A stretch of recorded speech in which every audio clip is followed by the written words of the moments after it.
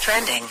Now trending with Foch and Sarah on Power 96.5. Apparently there was an alligator that was spotted walking down the sidewalk in Florida because of Hurricane Irma. Mm-hmm. There's been a lot of spottings that some of the zoos are flooding, and alligators and crocodiles in different areas are just swimming around. So be careful if you are. That's actually really sad.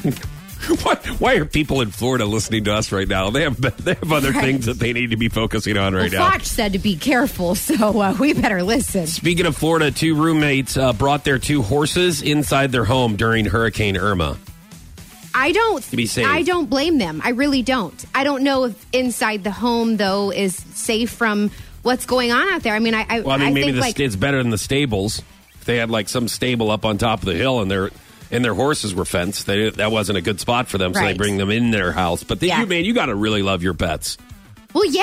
I mean, you don't want anything bad expensive. to happen to them. They're expensive. Yes. If you have to replace 2 horses. That's a lot of money. It's not just like a dog. I mean, could you be sitting in your house with a hurricane going on outside and thinking, hope they're okay? You would bring them in too. I would hope so. I just wouldn't have 2 horses. They seem like a lot of maintenance. You know what I mean? Yes. It's like having a Sarah. Right. You know Who wants that? Yeah, you know what? I would leave you in the stables. Oh, thanks. I'd be Thanks, like, buddy. You know, hey, it's pretty wet out there, isn't it? I'd chase after you. I'd break in. I'd be like, what's going on out there? Well, hopefully she's under a couple hay bales. Everything's all right. Good luck out there, buddy.